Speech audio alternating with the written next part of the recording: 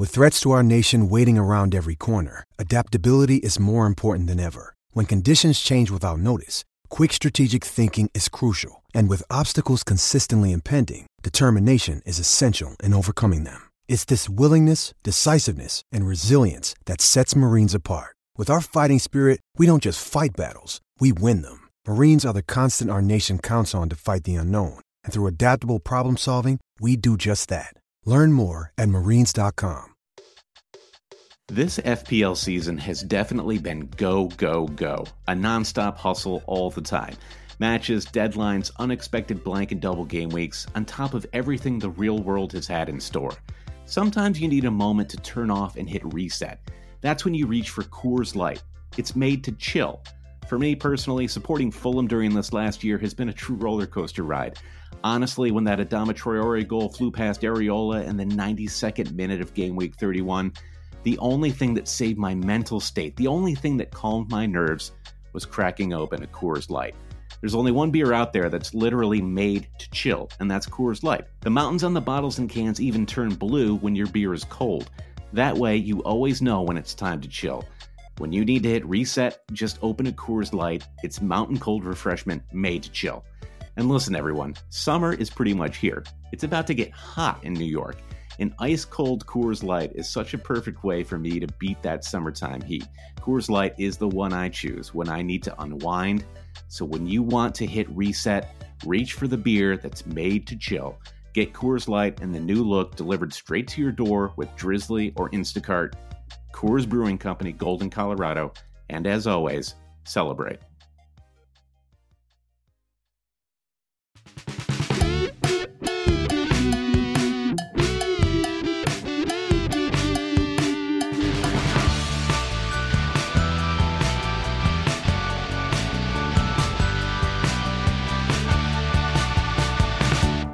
Hey, all cheaters, and welcome to the Always Cheating Podcast. My name is Josh. I'm here with Brandon. Brandon, I hope you're starting off this episode playing The End by The Doors. Just sort of the familiar, whatever that is. Da-da-da-da. Yeah. Yeah. But how are you, Brandon? How are you? There is this quote that I love from Deadwood. Al Swearingen says, I think I've talked about this in relation to VAR, but I feel like it's again appropriate this week. Al Swearingen says, everything changes. Don't be afraid. Yeah. And I feel That's like your motto. Mine is, yours is everything changes. Don't be afraid. Mine is deserves got nothing to do with it, which is from Unforgiven. Apparently, we only have mantras that are from some sort of dust-coated Western motif. They're both real dad mantras, too. Right. Get on with it. Yeah. So I guess what we're going to try to accomplish in this episode of Always Cheating is to find out, should we actually be afraid of things changing? Because there are some seismic changes afoot here. Yeah, who would have thought that a global pandemic would end up possibly having less effect on the Premier League than what just happened today? Now, granted, they only did this because they were able to sneak away in the dead of night before fans returned. I mean, I think that, the pandemic was their excuse to do this. And so, so we're, this is just like straight up, thank you to everyone who listens to the podcast. Like, the podcast is not going anywhere. I mean, I don't mean to make it sound like we're like ending the podcast right here. Like, to me, the thing that immediately comes to mind is college basketball, where in the early 2000s, sort of LeBron James led this charge of all of these kind of 18-year-olds leaving, like going straight to the pros, right? And sort of skipping college basketball. And you had, what really amounted to a talent drain in college basketball. And so you've lost there's a certain kind of fan who just wants the like very best product that's out there. Right. Yes. For many of us, especially the ones of us who really love the sport, we want, you want stories, you want narrative arc, you want rooting interest, and exactly. Rooting interests are not necessarily, are you a Ronaldo guy or a Messi guy or gal? Yeah. The rooting interests are, who did you grow up watching? Who do other members of your family support? Which club do you genuinely love? Totally. The difference, I suppose, is that in our case, we could still watch Michigan State, even if one of our recruits went straight to the pros. Whereas if you are a Liverpool fan, you've now lost your club. So it is a little different there. And so but what I was going to say was, I don't really, there's going to be a little bit of fantasy talk on here, but I am not going to do a podcast on Sunday night after this thing broke and talk about whether Bruno should be dropped or acquired or double game weeks, because it just doesn't feel appropriate. We don't even know, like, are there going to be matches tomorrow, right? And so I have to say, this is almost like a time capsule, this podcast, right? Like it's 8:52 p.m.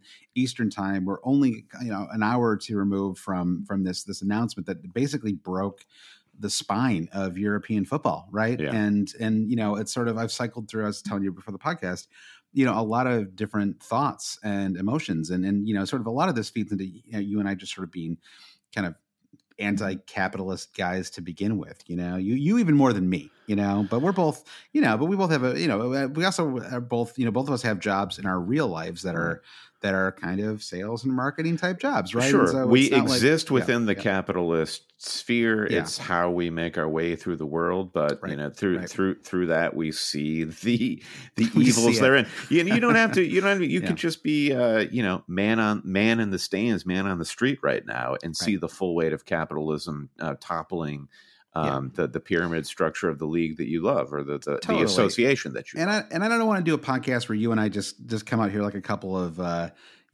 Bernie Sanders knockoffs and just talk about I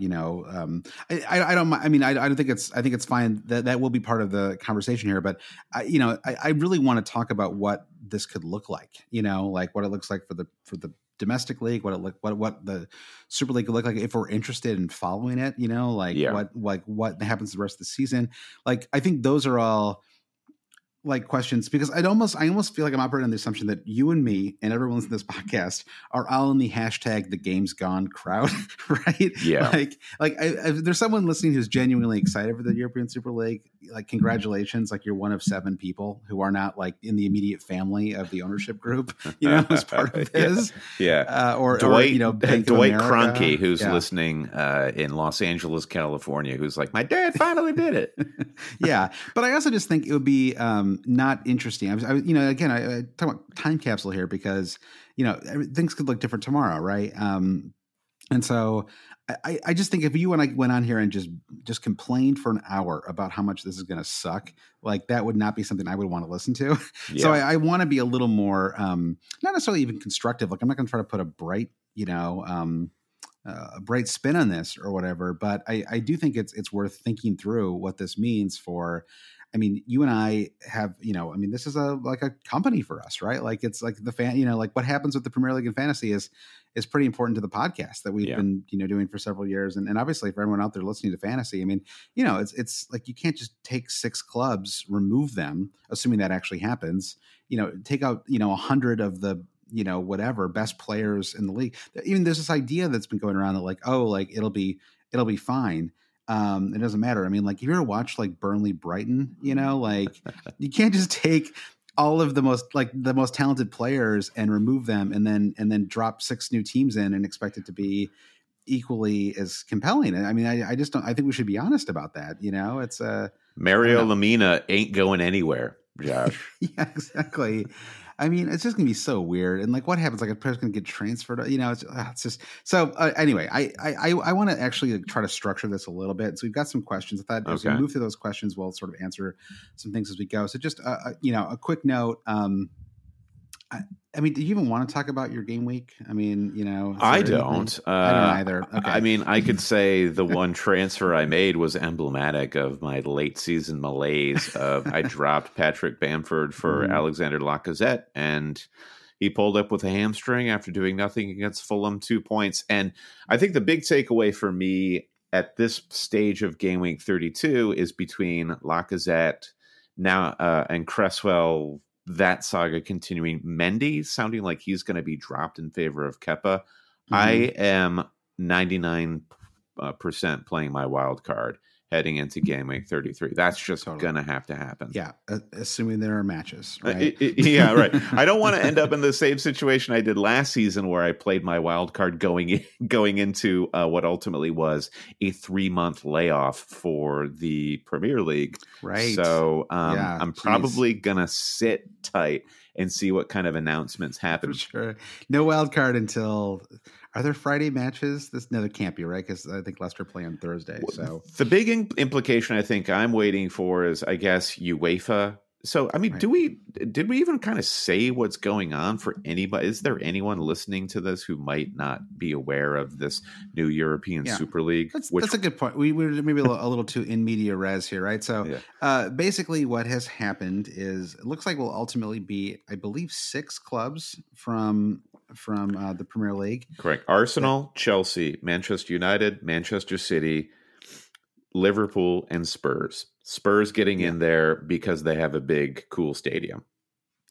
I guess that's I mean, apparently it's just like, so the six biggest clubs in the Premier League. I mean, biggest by in terms of the revenue they bring in. Or I don't want to start arguing with Everton and Newcastle fans or whatever. I can't go to war with Newcastle fans again, Brendan. I just you tried and you lost. Yeah. But certainly 6 of the biggest clubs leaving and joining up with what will ultimately apparently be 20 clubs next season. That's what they're saying. Yes. So it's right now. I think it's 15 confirmed. Germany is out. And PSG is out, at least for now. PSG is apparently out because of like close ties between their ownership group and I think the owner is on the chair of the UEFA Champions League. I don't even know what the terminology would be, council or something. Right. Yeah, which is what's really curious to me, because apparently, I mean, this, if this is big news for Premier League fans and club supporters, this is equally big news for people who run UEFA and the Champions League, just like this huge cash cow across Europe. And this new league starting would be a direct competitor seeking to immediately squash the Champions League. So immediately squashes the Champions League, but the fact that it would be 10 teams, and if they played it out like you would do it a Premier League season, that is 18 fixtures, right? So that is triple the number of fixtures that you would have in a Champions League group stage, right? Yeah. So 18 fixtures. And so even if they cap the domestic leagues, and then they have quarterfinals, semifinals, finals. So, they're now, like, they have said that they're planning to play these at midweek, and that they will continue to play in their domestic leagues. Now that remains to be seen, right? Because the stated, what the Premier League has stated is that they will, boot any team that decides to do this breakaway league. In reality, they have pretty significant. I mean, in the reality, the Premier League was created to generate as much money as possible, too. That's right? And what they've excelled at recently over the last 25 years. Yeah. Totally. And no offense to any of the 6 championship clubs that would get called up, to replace these clubs. But it's pretty important to the Premier League, I'm quite certain, to keep all of these top clubs. So I think they will stay. Now, whether clearly there's a declaration of war here, right? Man City will never play in the League Cup again, right? That's just a given. The FA Cup is probably over too, I would think. And so the Premier League is the one thing that might still survive this, right? Yeah. And so, I mean, it's a huge bummer. I'm super bummed out by it. And I don't know anyone who isn't. I have yet to see anyone who's really a fan of this. And as an American, I think it's even worse because these matches are all going to get played on Tuesdays and Wednesdays, which means we'll never be able to watch them anyway, right? I will disabuse anyone right now of the notion that this is done with an American audience in mind. It may be done with an Asian audience in mind, right? Yeah. China, Southeast Asia, lots of major populations, huge soccer fans there, whatever, football, soccer, fan base. And this could really be with them in mind. As an American, this basically means I won't be able to watch these matches, right? Because I don't know about you, but Tuesdays and Wednesdays, I have a meeting every week, Tuesdays and Wednesdays at the 2:30, 3 o'clock time. So it would be the end of the kind of, I mean, the Champions League, I mean, maybe you differ from me on this, but the Champions League, in my opinion, is basically irrelevant in the United States. And it's irrelevant because it's on Tuesdays and Wednesdays. I mean, maybe by the time you get to the semifinal rounds, it's compelling, but I almost never watch Champions League matches because I can't. Well, it's less can you watch it at 3 p.m.? Some people in the States can watch it, but the factor for me is what is around all of the watching. It is not an event. If there is a big Champions League fixture happening Tuesday for us at 3 p.m. in the afternoon, it's not like hey, we're all going to go to the local bar and watch it together. Right. It's not an event. It's only something that you're watching surreptitiously on your phone at your desk while you're trying to work. Yep. Or even if you don't have that kind of commitment, no one's going to come watch it with you. So it ceases to be something like not meaningful. Yeah, exactly. Now, I will say, you can say the Champions League is irrelevant, and us being so entrenched in the Premier League, it's hard. We can't be totally involved in the Premier League and the Champions League at the same level of investment. Whenever I do watch a Champions League match, particularly now that we're in the knockout stages, guaranteed you're going to see a far better match than you would watching. And I'm not saying that is an argument that one would make in favor of the Super League, but you do have to say that if you're packaging this European football as a product to go anywhere, there is no doubt they will get better football matches as a result of the Super League. Yeah, well, I think that's I mean, we can debate that. I'm totally happy to debate that. No, and I think we should get into some questions in a second here. But I think I think there's a kind of argument that's being advanced right now by, it's almost like I think it's fair to say this, like people are still talking about this like it's a negotiating tactic, and based on what I'm seeing, it's not. Like this is done, and whether the leaving the Premier League or not, I don't know about. But it sounds like the Super League is going to happen. There's just too much money involved, right? Yeah, just too much money. I think JP Morgan is promising like $3 billion, right? Like you just throw hundreds of millions of dollars at all of these clubs, and during a pandemic when they haven't had gate receipts for a year and change, they're all going to jump at it, and I don't want to say that I don't blame them, because I do blame them, and I hate them for doing this, and I hate the way that sports has just morphed into something that I find it's almost embarrassing to me sometimes to be a sports fan still. I mean, just the way it's so gross. I mean, it's just so gross, and there's so much money. And I was joking earlier on Twitter that I almost wish I could like my family could capture me and like clean me, like when you join a cult, and they have to like stick you in the back of a car and like take you away. And it's like, I love sports, but I also feel like I want out sometimes, and this is one of those moments where I'm just like, I can't, I'm part of what I've always said about fantasy, I've often said it, I've said it on this podcast, is that one of the things I like about fantasy is that you get to create your own game, right? You're not totally granted we play the game on the Premier League site and all that stuff, but you get to, talk among, it's like you kind of get to create your own mini experience, within the game itself. There's a little bit of ownership that you get to have. Yeah, if you've got somebody in your mini league who's good with Excel and wants to take the time, you can craft the point structure in the game that the Premier League lays out into any kind of combination. You create a community with your friends or with a podcast or something like that. Yeah, you can own it for sure. Yeah, I believe that. And that's one thing it sort of revives sports for me a little bit, having that, that kind of personal connection. We've obviously made friends. You and I were talking about this weekend, like it's just like, that it's so I don't want to sound completely anti-sports, because there's parts of it that are great, but it's just these there's so much money in it now that it brings a bad element, and I kind of am annoyed by the way it's like, now it's like, it's kind of like the Americans have done this. Like this is, first of all, it's like everyone like. We're driven by the search for better. But when it comes to hiring, the best way to search for a candidate isn't to search at all. Don't search, match with Indeed. Indeed is your matching and hiring platform with over 350 million global monthly visitors, according to Indeed data, and a matching engine that helps you find quality candidates fast. Ditch the busy work. Use Indeed for scheduling, screening, and messaging so you can connect with candidates faster. Leveraging over 140 million qualifications and preferences every day, Indeed's matching engine is constantly learning from your preferences, so the more you use Indeed, the better it gets. Join more than 3.5 million businesses worldwide that use Indeed to hire great talent fast. And listeners of this show will get a $75 sponsored job credit to get your jobs more visibility at Indeed.com/Blue Wire. Just go to Indeed.com/Blue Wire right now and support our show by saying that you heard about Indeed on this podcast. That's Indeed.com/Blue Wire. Terms and conditions apply. Need to hire? You need Indeed.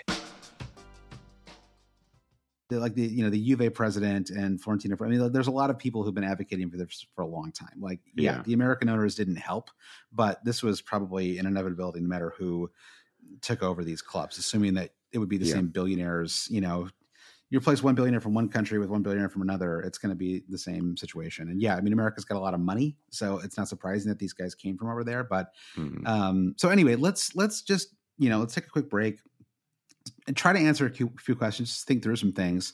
I did want to give a quick shout out to our newest Pookie patron, James Parham. Thank you, James, for supporting the podcast. If you want to support the podcast, and I suppose after Thursday's match, if it all happens, we'll do a Patreon pod that's a proper Game Week 33 preview. So if you want to support the pod, you can go to patreon.com/alwayscheating to do that. Anything else you want to say, Brendan, before I take a break? You triple captained Harry Kane, Josh. It was a joy being at the newly reopened Black Horse to watch you celebrate a couple of goals. So that's a little bit of good news to lead us into the next segment of the podcast. Yeah, Jesse Lingard luck-boxed his way into a goal. That was a beauty too. Like, it's just XG means nothing to this lad. Beautiful, beautiful thing. All right, let's take a break and we'll get right back.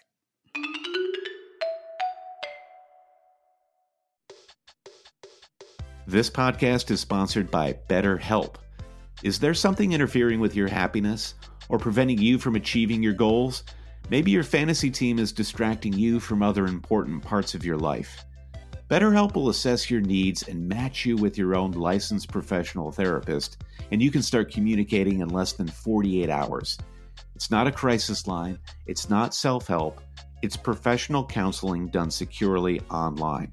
And there's a broad range of expertise available, expertise that may not be locally available in many areas, and BetterHelp is worldwide. You can log into your account anytime and send a message to your counselor, and you'll get timely, thoughtful responses. Plus, you can schedule weekly video or phone sessions so you won't ever have to sit in an uncomfortable waiting room again. BetterHelp is committed to facilitating great therapeutic matches, and they can make it easy and free to change counselors if needed. It's more affordable than traditional offline counseling, and financial aid is available. BetterHelp wants you to start living a happier life today. So visit betterhelp.com/cheating. That's BetterHelp, and join the more than 1 million people who have taken charge of their mental health with the help of an experienced professional. In fact, so many people have been using BetterHelp that they're recruiting additional counselors in all 50 states. And here's a special offer for Always Cheating listeners. Get 10% off your first month at betterhelp.com/cheating.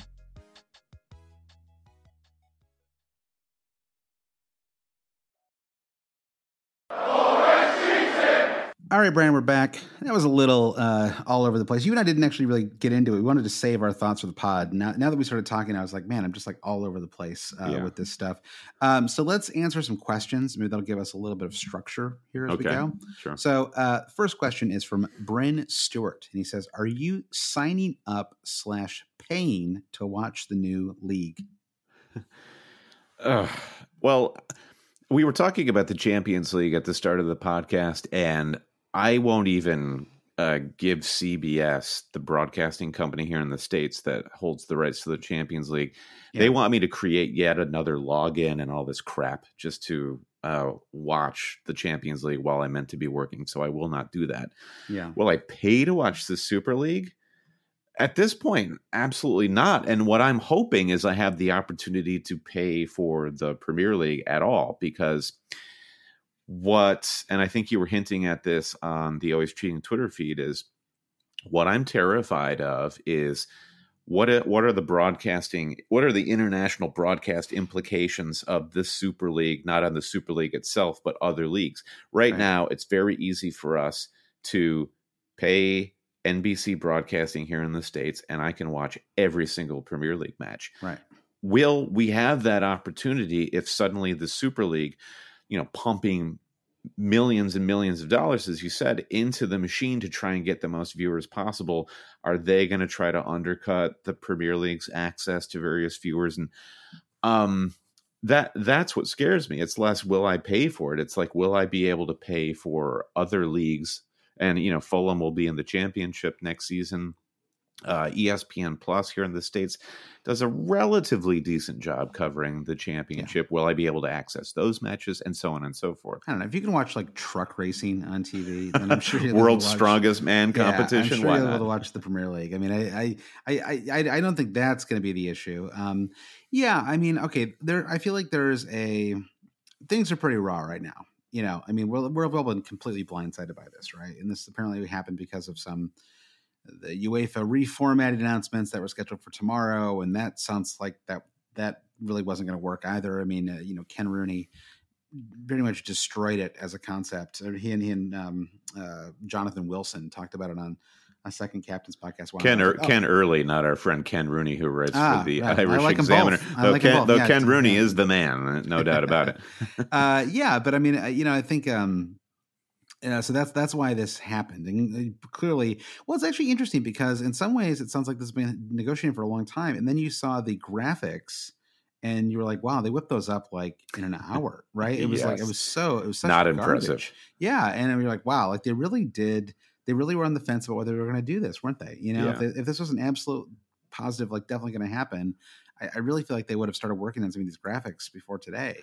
And so it was just a very I don't know what happened, or they didn't hear what they wanted to hear, or something, and so it does seem like the thrust of it is aggressive enough where like somebody slighted somebody, or somebody was like, you know what, we're just going to do this now. Totally, I get that. I mean, with billions on the line, that's probably not the case. Like they were probably pretty close, but to not have a graphics package, their website is something like that an intern page. You can whip up in 30 minutes. Precisely. Yeah, it's just weird, and so I mean, maybe they didn't want it to leak, or something, but I mean, there's a kind of argument that people are making, like, I will never pay for this, I'm done. And my feeling is like, don't say things you're going to regret and have to like retract or quietly delete 3 months later. I mean, I probably will pay for this. I mean, if there's I don't know, I'm a sports fan, and in some ways, because I really grew to hate Stan Kroenke, right? Really grew to kind of loathe him over the last 10 years as it became so clear that he doesn't care about Arsenal ever winning the Premier League. It is like the goal is literally to spend as little money as possible to give the veneer of caring. Yeah. And so I really don't feel like I have a club, the way that some people do. And so for me, it's a little easier for me to be like, yeah, I'll go watch some of these matches, right? Because it's just because I'm a sports fan, and I'll want to see some of this, but I mean, I don't know. I mean, I don't want to be like, yeah, I'm like totally gung ho about it.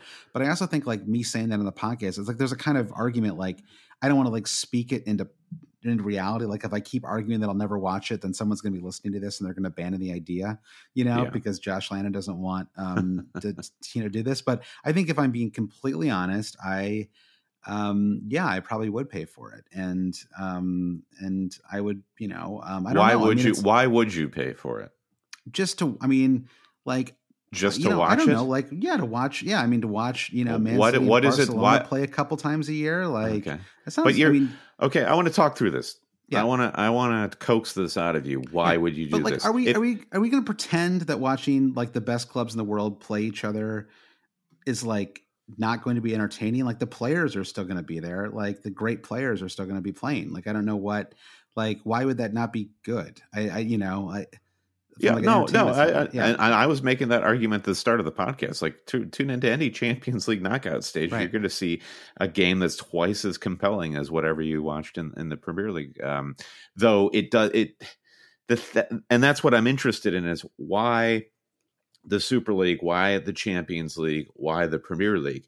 Right. If you say you have basically a passing interest in the Champions League, and yes, maybe it's just because of the time of day it's on, then why are you suddenly going to be interested in watching Barcelona?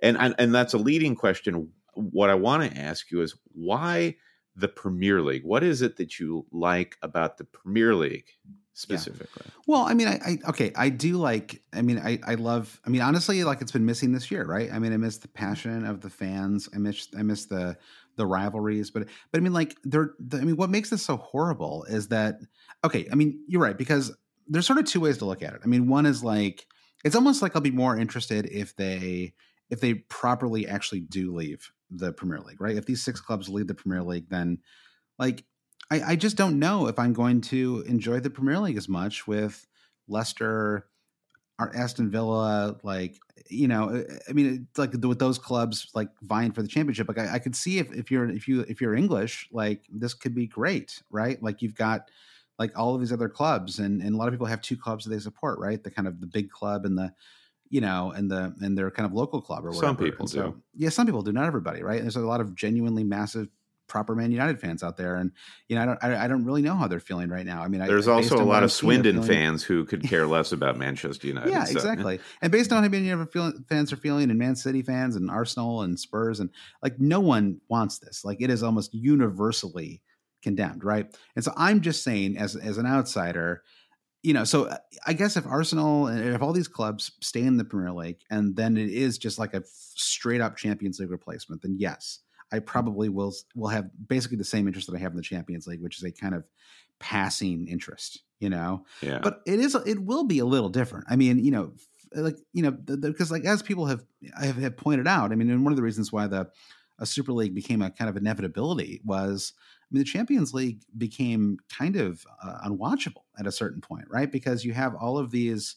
The money just got sucked higher and higher into like just a few clubs, right? So you would have a Champions League group stage where, you know, Man City or whatever would be the only club that could conceivably win their group, right? Like you just were never going to get a like, you know, a Belgium club or something like win the group stage, like the way you could 20 years ago or 30 years ago. And so, you know, it's sort of like, it just felt sort of inevitable that they would finish at worst second in that group. And so I just thought those matches in general felt a little less compelling, but you know, if they're always playing a bit, but that's, I mean, I don't know, but like, I'm sorry. And again, I'm really sort of thinking my thoughts through here, but I mean, the problem is like in your head, AC Milan, for example, is like a big club, you know, but I mean, they're just like a famous club with a lot of money, right? Like, I mean, do I actually? Well, they were great. They were great in the 80s, like it. In 90s. This is like the Super League benefits the Italian Serie A clubs so much more than any other, because they used to have their pick of talent, and they used to dominate every competition, and now they're kind of nowhere.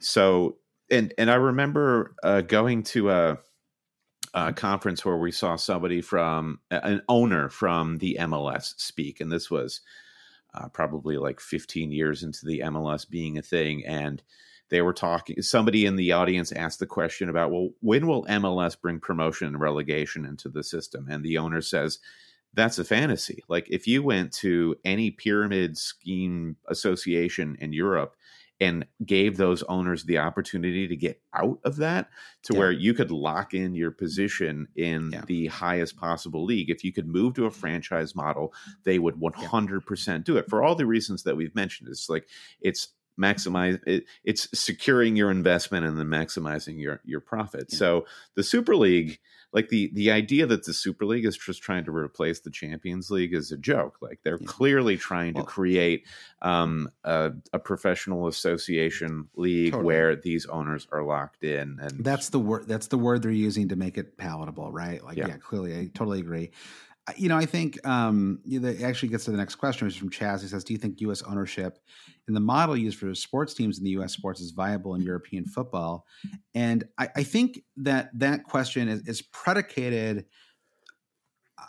You know, the thing that we have here is we have a sort of secret socialist redistribution of wealth and talent that takes place in our American clubs, right? Because of the college system, and then even in places like hockey, you just have a draft system, right? Yeah. So in some cases, you actually these used to be able to do this even more, but they constantly close these loopholes where, like, you know, for a while, the Yankees were able to go to Japan or Cuba and just buy a player, and they've even kind of fixed that a little bit too. So, you know, basically, when you're bad, you always have a draft that year, and if you're really bad, then you're going to have the pick of one of the top players. And, it's a very different model.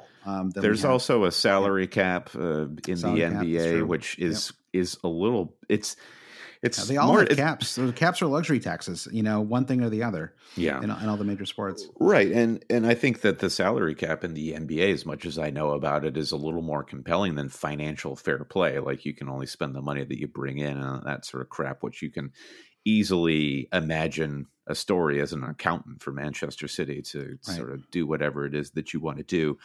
All that said, I think what is compelling about the European associations versus the model here in the States is how smaller clubs, smaller leagues still are able to, I think that they're sort of slowly dying away, which is sad, but they're still there. And there is an environment in which they could, in theory, thrive. And you don't have that here in the States. I guess there's minor league baseball, which is a good day out. Does minor league baseball only really exist in the States because it occurs outside?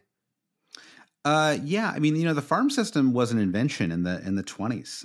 It was Branch Rickey invented the farm system. He was with the St. Louis Cardinals, I think. It's just a strange. To me, it really doesn't feel like an American. It only feels American style because there's no promotion relegation, right? That's the only comparison. I think it doesn't feel to me like an American sports league. Does it to you? Really? The Super League? The Super League, yeah. Like I don't really see it as comparable. Other than I don't even know what would be comparable about it. Like it's the fact that it's the fact that it's franchised and that there is no consequence for AC Milan or for Manchester City, for that matter, to be a horrible team. And if somebody in a team, let's take Leicester, for example, wanted to put a ton of investment into their club, they could never, I guess they could take one of these 5 rotating spots in the Super League, but it would take a miracle for them to become some sort of like founding member. Yeah. So that's crap.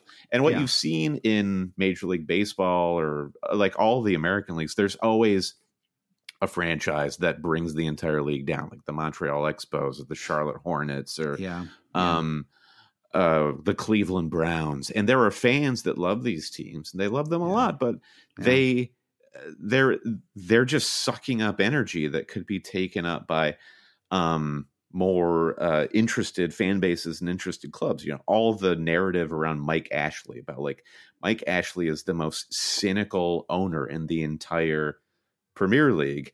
Right. Why can't we just extinguish this guy? Well, if Mike Ashley was in charge of a club in the Super League, he's never going anywhere. There's no way you can get rid of him. Yeah. I think Kroenke is pretty up there in the cynicism category as well. Those clubs are never really going to get relegated, in general. But I think it's the aspirational part. I just feel like these people, these many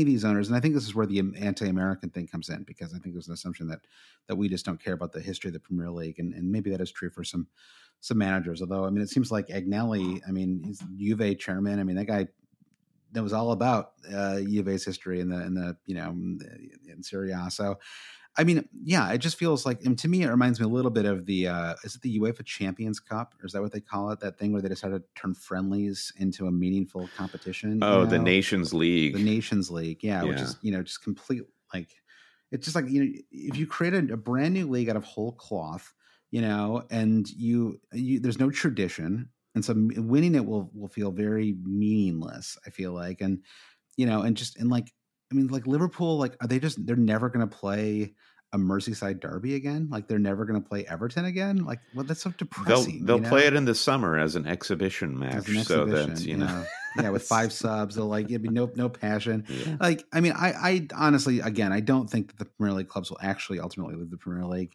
It's a grim thing to think about. But I just can't see that happening, but I do like, it's just a bummer because it feels like, you can't really walk this back now. Just winning the Premier League will never feel as important. Right. Is a best case scenario So the thing that I found very interesting this past season or recent seasons is the narrative of how many matches these players are expected to play, especially like the Bruno Fernandezes of the world, where their team doesn't work unless they're playing, and they're playing in so many competitions, European ones included.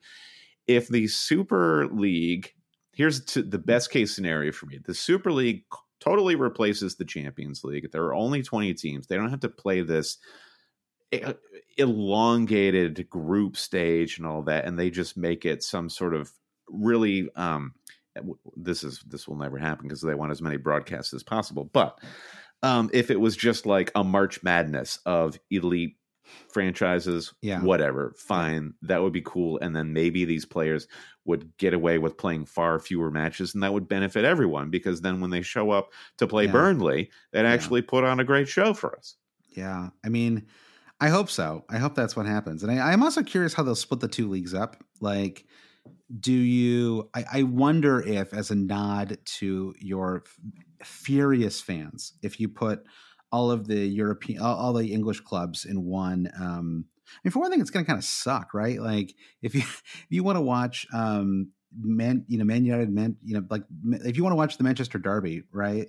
Yeah. Like, I mean, like, I don't know, like it feels like, I mean, how many fans are just going to be like just chomping at the bit, like, and Liverpool fans to like go, down to Madrid to watch them play at Letty, on a Wednesday night or whatever. It just doesn't feel like it's like, oh yeah, like, do you want to like drive 2 hours to see them play at Newcastle, or do you want to buy expensive tickets, hop on a plane on a Wednesday night, go back to work the next day? Like, it's just like, and so I think they're going to have to like make these kind of regional. Imagine this, a stadium filled entirely with carpet-bagging podcasters who want to brag about how they got tickets to these matches. Basically just me and Josh filling these stadiums in Madrid. It's a thought. Yeah. All right, let's move on to the next question here. American FPL says, what do fans of these clubs do now? It's a great question, because I think I think any option is acceptable. I agree. Any option is acceptable. And if I start the podcast by saying everything changes, don't be afraid, you have to sort of take that to its end point, which it never ends. Things will constantly be changing. Right. And I was talking with my niece a couple of days ago about the Super League. About the Super League and the potential of a breakaway. Yeah, Super it's League. like, would you pay for this? And what do you think the implications are? But she was trying to pick her major at college, and I was giving her the age old advice of maybe you make a wrong decision, you can always change your mind. Yep. So if the Super League comes to pass and you're a Liverpool fan, hypothetically speaking, who's to say that the Super League doesn't, for whatever reason, just burn out and fade away in a decade?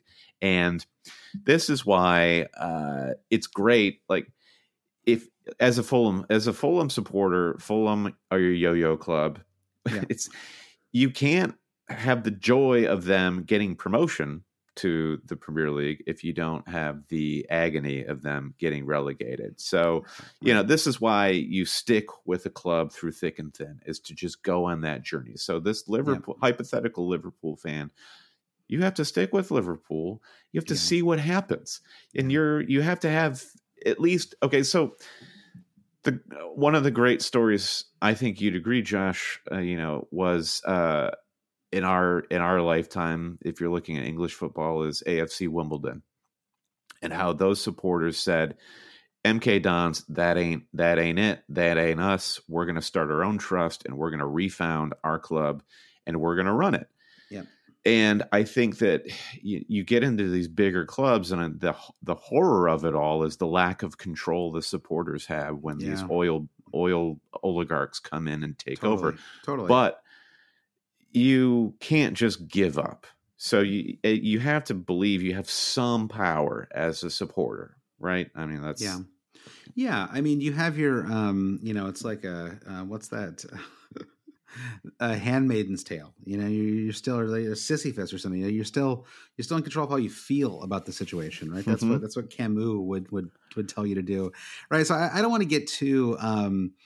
I don't want to get too dramatic about this. I mean, once you start referencing the myth of Sisyphus, I guess maybe you've gone so far that there's no coming back. But, I feel like, listen, like for one thing, there's nothing wrong with changing your opinion later. Like I mean, exactly what you just said about your niece. And, it's like, I think it's totally fine to be like, I hate this. I don't want this. I am not a fan of this. I think it's gross. I think it's cynical. I think it's horrible. And I'm done with sports. Right? Yeah. We've all pretended to be done with sports before.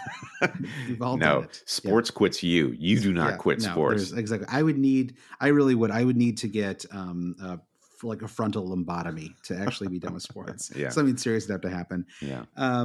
I think that it's just true. I mean, you got to know yourself, right? So then that's like honestly why I was like, I'll probably end up subscribing to something like this because I know myself, right? I know that that's what I would ultimately do, most likely, but really, what? I'm just saying there are other options out there. You could just just keep doing Premier League, go to the Championship, whatever. The possibilities are limitless. Yeah, totally. I just never gotten into the Championship, and I worry about the Premier League turning into like the Championship, sort of, like a kind of second tier. I don't know. I hope it doesn't. I mean, I really hope that the clubs stay in there, and I think it'll be great no matter what. I mean, again, I think the college basketball analogy is really what keeps coming to mind here because the Premier League itself will still, and it's also going to be so much fun next season, right? Like, how much fun will it be? I mean, with all these fans back in the stands again. I mean, I was already looking forward to game weeks 37 and 38, right? When they're going to have fans back. And so they're going to be gagging for it, Josh. I know. Although now what happens? Are there going to be fan protests? Like, are they still going to, it's like the bed sheet signs are going to be on the next level, Josh. Yeah. They're going to come out just to boo their ownership groups. Right. So this is what should have been a joyous moment. Now it's going to turn into some like really grim spectacle as they, can go there to gnash their teeth or whatever. Yeah. So I mean, I think anything's on the table. And I guess what I was saying was, if you decide that you're done with sports, you hate this, you're done, whatever, and you change your mind 6 months later, like no one's going to like go back and find your old tweets about this, or like no family member is going to remind you about what you said. Like it's fine. Like feel how you feel right now. If you change your mind later, like no one is paying attention to the narrative of your opinions, like it's fine to walk it back a little bit. And I just one final note here. I mean, I think it like the horror of today has maybe, like has drawn attention away from really like some very real problems with how how these leagues are shaping up. Right. I mean, it's not great that you only have a couple of clubs that could ever win the Premier League. Right. Like, that's just not, in some ways I know that was always true. And I know Man United won like 13 out of 20 Premier League titles or whatever, but it would be nice if like more than 3 clubs could ever win the Premier League. Like that would be kind of ideal, right? If you didn't go into a season knowing that the league was probably gonna be over by March, I know that isn't always true. And a couple of years ago, Liverpool and Man City had a great race, and Leicester, and obviously Man United, Man City, 10 years before. A lot of Man City heavily involved in a lot of these stories, but so it's like there is like a way that this could be great.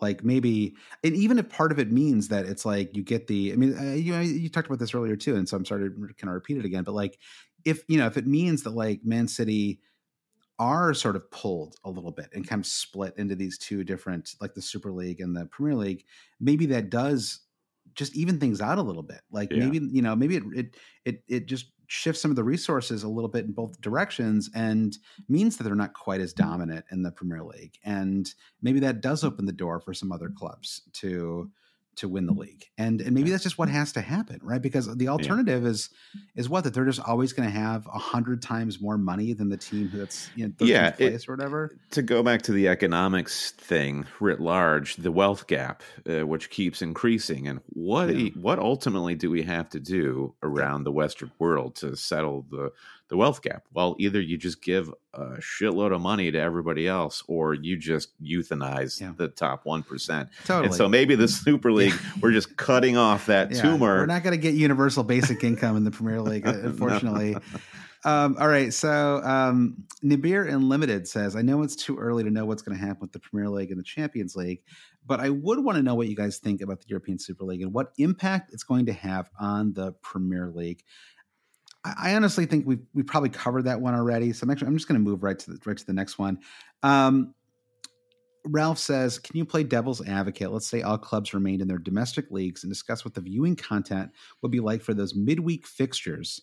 No more Midtjylland and Ludogorets games. So this goes back to the Champions League thing that I was talking about, which is, if every time on Tuesday and Wednesday you have one of the biggest clubs in the world playing another one of the biggest clubs in the world, like that will be more interesting. I mean, I've said before, it is difficult for me to watch these Champions League games, but the problem too is that the way I really think they made a mistake ultimately drawing these Champions League ups with these groups with like all of these kind of like tiered ranking systems. So you basically never got to see Real Madrid, Man City play in like a group stage match, right? And so it was always Man City and then three teams that could never like win the group stage, that they played.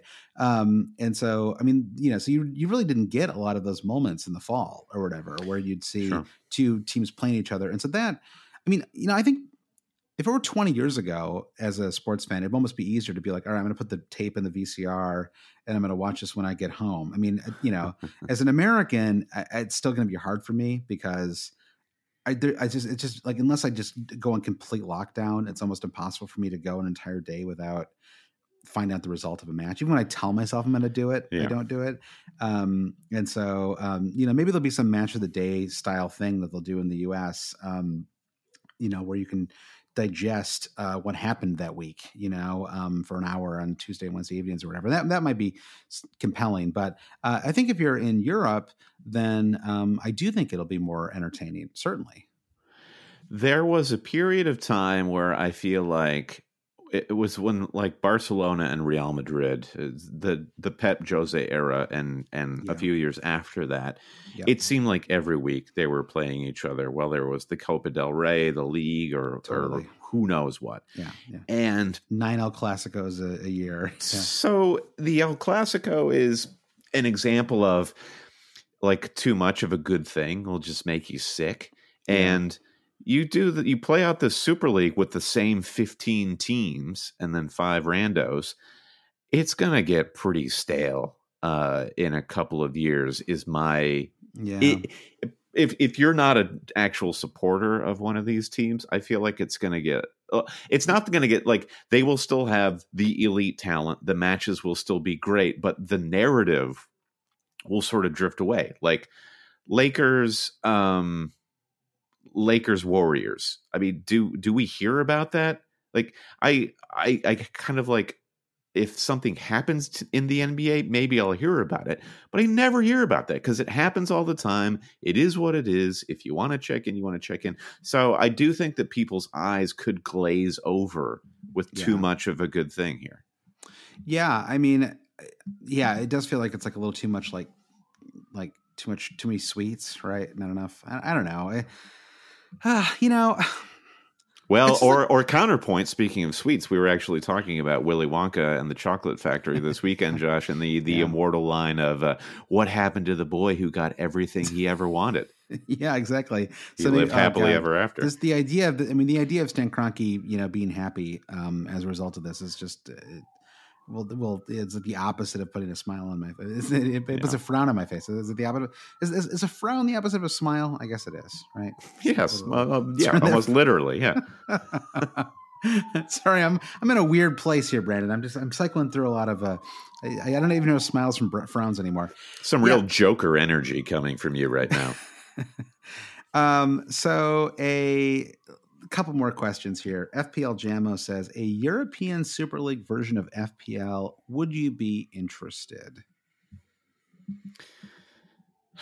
Okay, so here, before we answer this question, here's my pitch. Here's my pitch to, I don't know if this is a pitch to anybody. I guess it's my pitch to the Premier League if they're trying to save themselves. They need to push hard on fantasy because I grew to truly love the Premier League as a league, as a product, and then get into the championship because of the fantasy game. And what the fantasy game brought out in me, and I think it brings out in most hardcore fantasy managers, is then more than a passing interest, but a true investment in all of the teams. Right. And I think what makes me so discouraged about the idea of the Super League is through playing fantasy in the Premier League, I've grown to love the narrative and the dynamic and what you come to get out of teams like Crystal Palace and Burnley and Brighton. Norwich getting promoted this weekend, right? It's Yeah, and yeah, even just beyond the promotion relegation of it all, it is the true interest in all of the teams in the division. And yeah, the idea of the Super League is you already have an interest in all of these teams, but I like the idea of I don't know, it's very Tolkien-esque, like the Premier League and England's Football Association, like it offers this rich fan culture and history that I think that we both find very interesting. You can see that written all over the supporters' faces when they're in the stands. And I've totally forgotten where I'm going with this. I know you mean, it's just like it's so fantasy, right? So will I play Super League fantasy? No, because I've played World Cup fantasy, and that's stupid.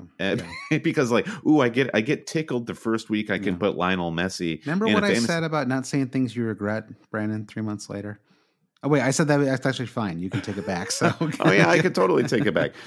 If for whatever reason Always Cheating has to morph into we already have a Super League, Brandon. The Always Cheating Super League. We were here first. I feel like our legal team needs to file papers immediately against all these folks. But the fantasy game, I think, is going to be integral to either plus both. Either the success of the Super League with a lot of new fans, or the Premier League's sustaining a fan base is just leading into that fantasy game to get everyone interested in, Steven Sessegnon, a Sunderland player. When our first season playing fantasy, I would never even know this guy existed if I wasn't playing fantasy.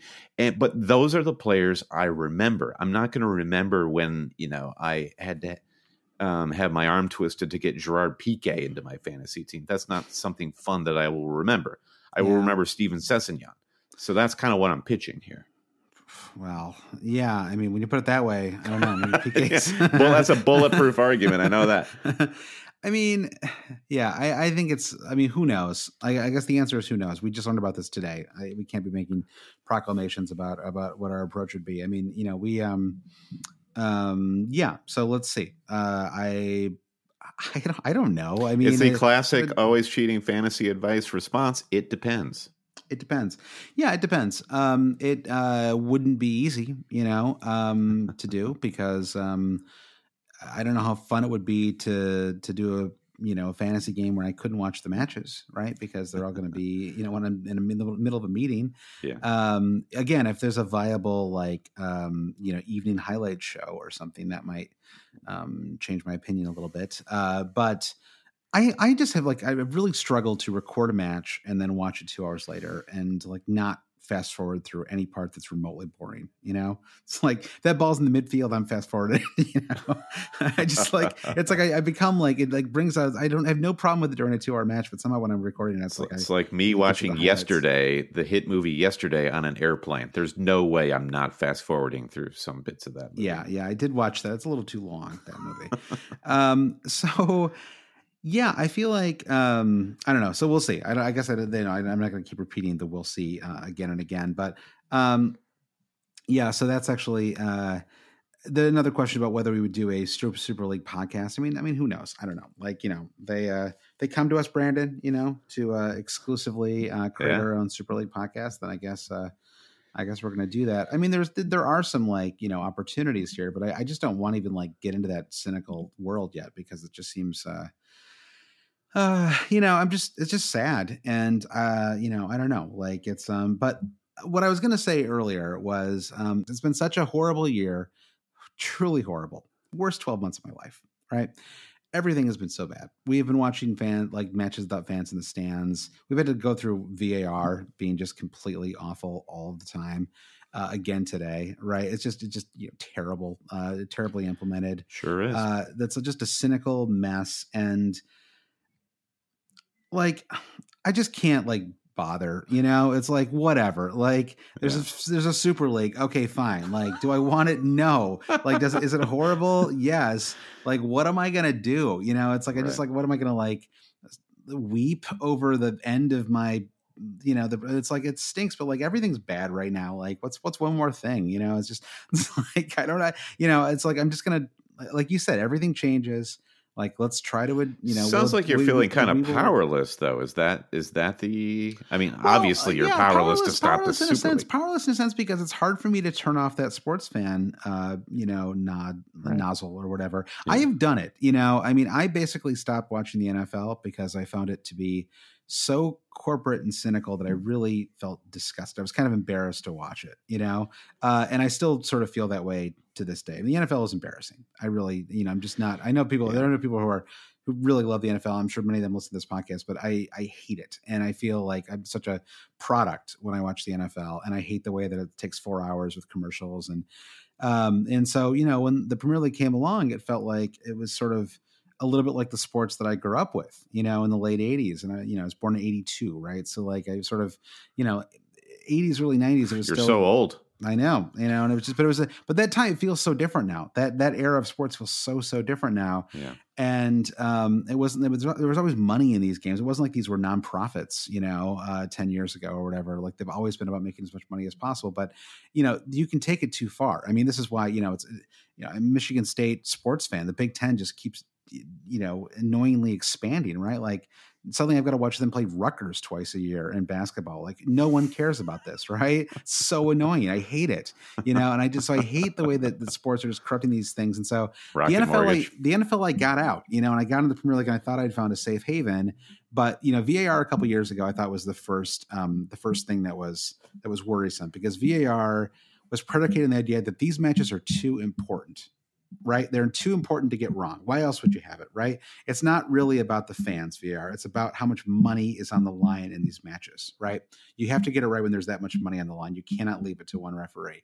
Yeah. So that's why we have it, and I think that that was kind of the first thing that got me a little scared. And I think, so this is just this is just sort of like the inevitable, now I know that the Premier League was the NFL and it was just 10 years behind, right? I mean, the Premier League is it was started from the same cynical origins, right? As as this Super League. It's not like the Premier League is this, beautiful, unblemished product. It was created, with the help of Rupert Murdoch, right? I mean, it's like, this thing is just as ugly in its origins as the Super League is.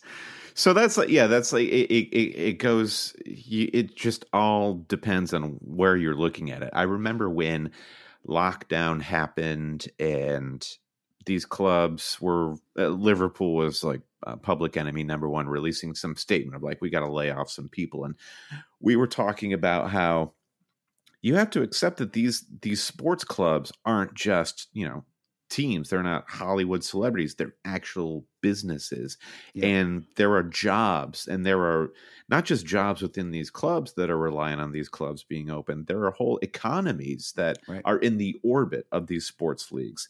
Yep. At the same time, you accept that it's all just part of this giant capitalist ecosystem.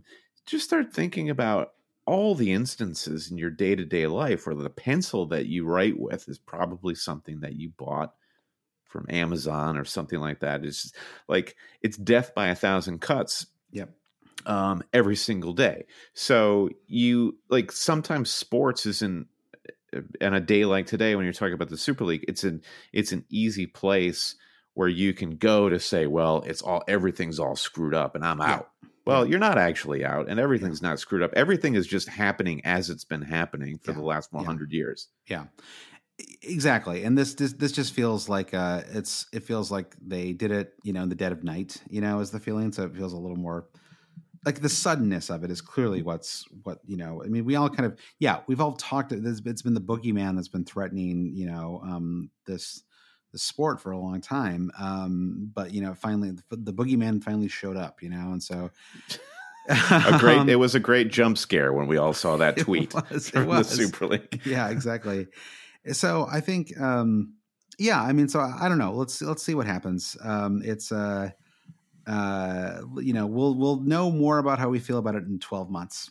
I'll say that much. And, one final question, which I thought was kind of interesting, just because it brought up the players. And Paul Spillane said, what players will be first with a statement about how they won't want to participate? And my feeling, and I guess I should let you answer here, but my feeling, just before I let you answer, is that I don't think they care.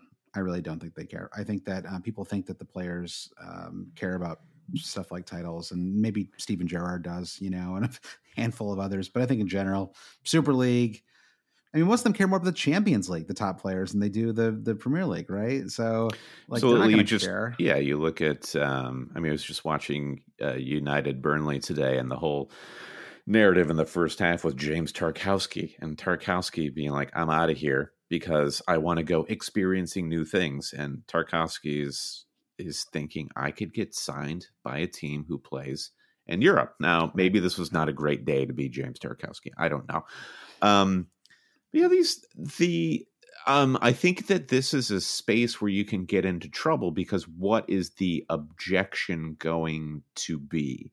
And a lot of people have been sharing Gary Neville's thoughts on the Super League and saying, good on you, Gary. And, Gary is an interesting pundit. I do find him kind of annoying, just at like, why is everything about Manchester United? I mean, I know why it is with him, but move on. I do not need this. But Gary Neville does the whole approach of, this is all about England and the country. Like, how can you turn your back on the country? Like, it all has everything to do with England, and it's some sort of it morphs into this ugly jingoistic thing. And what is Marcus Rashford going to do? He's going to be like, well, I can't turn my back on England. Well, then what happens? How do all the international players who we enjoy and welcome into the Premier League, how are they meant to feel about that? Like, what are they turning their back on their home country? It's all labor, and they are doing a job. And you have to respect them. So, I hope that the players don't get dragged into this, because it has nothing to do with them at all. Yeah, it has nothing to do with them. I don't know how they feel about it. I'm sure that they feel as confused as we are. I highly doubt that this was broached and their opinions were asked. I'm sure they found out today, just like all of us did. But I'm not sure that most of them care that much. I mean, there's so many cups and competitions, and, and then, you sort of open the door to it. I mean, like, maybe, 30 years ago, there could have been a player movement or something like that. But once you completely internationalize the Premier League, some of these clubs like Chelsea, like, how many English players play on Chelsea, right? Like Mason Mount, Tammy Abraham, like, there's, I'm sure there's a handful, and I'm not really, my brain's not there right now, but like, sure. It's a lot of these clubs are very, very, very international already. None of these players are, I think, going to really care that much. Yeah. It's it's really, but it's really the supporters. I mean, it's just like, it's to have the, 100 years of history.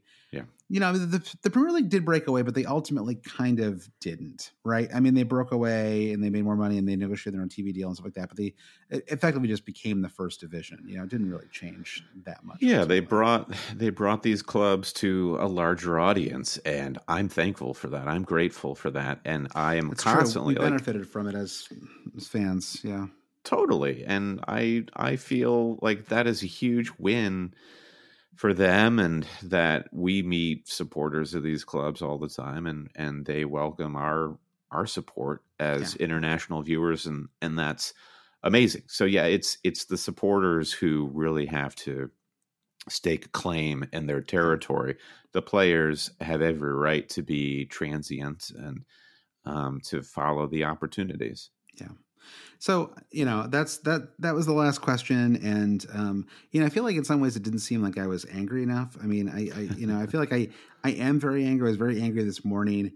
But there was something about, I got really mad at VAR this morning in the Arsenal match. And then this happened. And it was like the two angers like canceled each other out. You know, it's like you reach a point with sports anger where you're like, okay, like, come on, you know, like get real, you know, like your life does not, I watch a lot of sports, but I have a lot of other interests. I mean, you and I hung out for 8 hours on Friday night, and I don't think we talked about sports once the match we were watching was over. Right, the match finished, the whiskey entered our bloodstream, and it was just all Grateful Dead vinyl from that point forward. Right. That's right. Not a sport. Yeah, not a sport was discussed. I really don't think we did. Right, and so it's like clearly there are other things in life. Let's not get too. You're like even if you love Arsenal, even if you are a lifelong Arsenal supporter, even if you're a ticket holder, even if your father was and his father was, I mean, you have every right to be very, very upset today. But your club is not. Don't let it like become a personality. Like your club should not be your personality. Like your personality should not be that you are a supporter, right? It's because that is where you get into trouble with this stuff because it's these are corporate. They're like you said this before, but like they are corporations and they don't care about you. And you have to understand that they only care about you in aggregate, and as a support, like, they only care about sheer numbers, and they're willing to let all of you go in order to get a larger audience over here. They do not care about any longtime supporters, any season ticket holders. You are all irrelevant to them. They know they can replace you. Yeah. And you have to understand that. And if you understand that and accept it, then you can still enjoy the sports because these, like, again, it comes back to the players. The players they're not paying attention to any of this stuff, right? I mean, they go out there and like, they are brilliant and they play, and so we're going to see some brilliant football in the Premier League, in the Super League, and that will still be enjoyable. And all of the corporate stuff is just stuff that you have to just find a way to kind of put in a box, and not let it totally, ruin the enjoyment of the sport. Without a doubt, you just reminded me of Charlie Adam and and Blackpool and the story of Blackpool. And if you want to think about how bad it could possibly be if you're an Arsenal supporter today, just think about being a Blackpool supporter. Like to watch your club disintegrate for no other reason than just like sheer incompetence, or whatever. So Bristol City, was that the other one that completely fell apart? I forget. Yeah, I don't know. I can't remember. It was some. There have been many that have met this fate, and at least the clubs moving to the Super League. It's perhaps the complete opposite of that. Yeah. But your club, the story is not yet fully written for your club, so that is hopeful. Yeah. All right. Well, on that note, we will have a Thursday pod, assuming that there are still Premier League matches, and we'll talk more about double game weeks and whether you should drop Bruno. I mean, I don't know what to do in that situation. They play Leeds, so I guess I'm going to keep them. But we'll talk more on the Patreon pod. You can go to patreon.com/alwayscheating to support the podcast. Brandon, I'll mix it up. I'll read off the producers today. Go for it, buddy. Trevor Ingerson, Mike DePietro, Chris Howell. By the way, our good friend Trevor finally got his vaccination. Brandon, well done, Trevor. Exciting. Chris Howell, Andy Penn, Martin Savage, Brian T, the Big Gaffer, Babas Kuhn, Jeff Husby. Son Will just got into Michigan State, Brandon, our alma mater. Go right through for MSU, Will. That's right.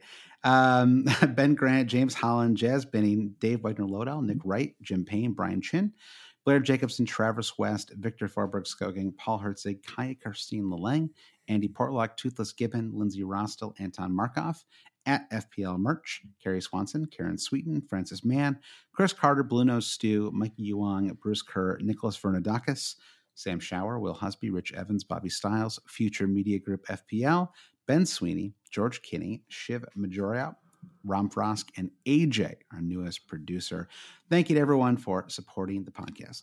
And don't forget, rate, review, and subscribe to Always Cheating wherever fine podcasts are found. Follow us wherever fine social media is found.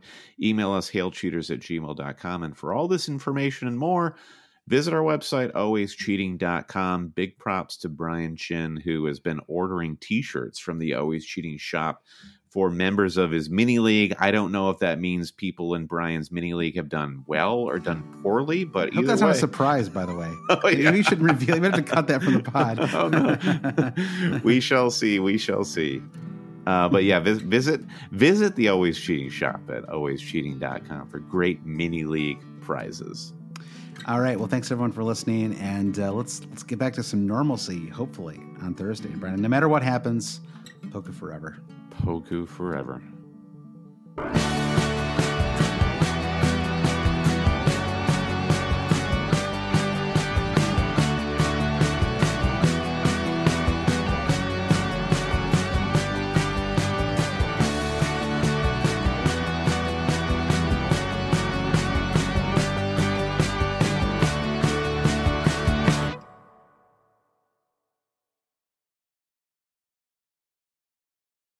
Whether you're a world-class athlete or a podcaster like me, we all understand the importance of mental and physical well-being and proper recovery for top-notch performance. That's why I'm excited that Unified Healing is sponsoring this podcast. Unified Healing is a new and super innovative global network of wellness centers powered by Energy Enhancement System, or EE System. If you haven't heard of the EE System, you'll want to listen up. This technology promotes wellness, deep relaxation, purification, and rejuvenation. At hundreds of locations across the globe, access to a center is easy and affordable. Interested in experiencing the EE System technology for yourself? Go to unifiedhealing.com/bluewire to learn more and find a center near you.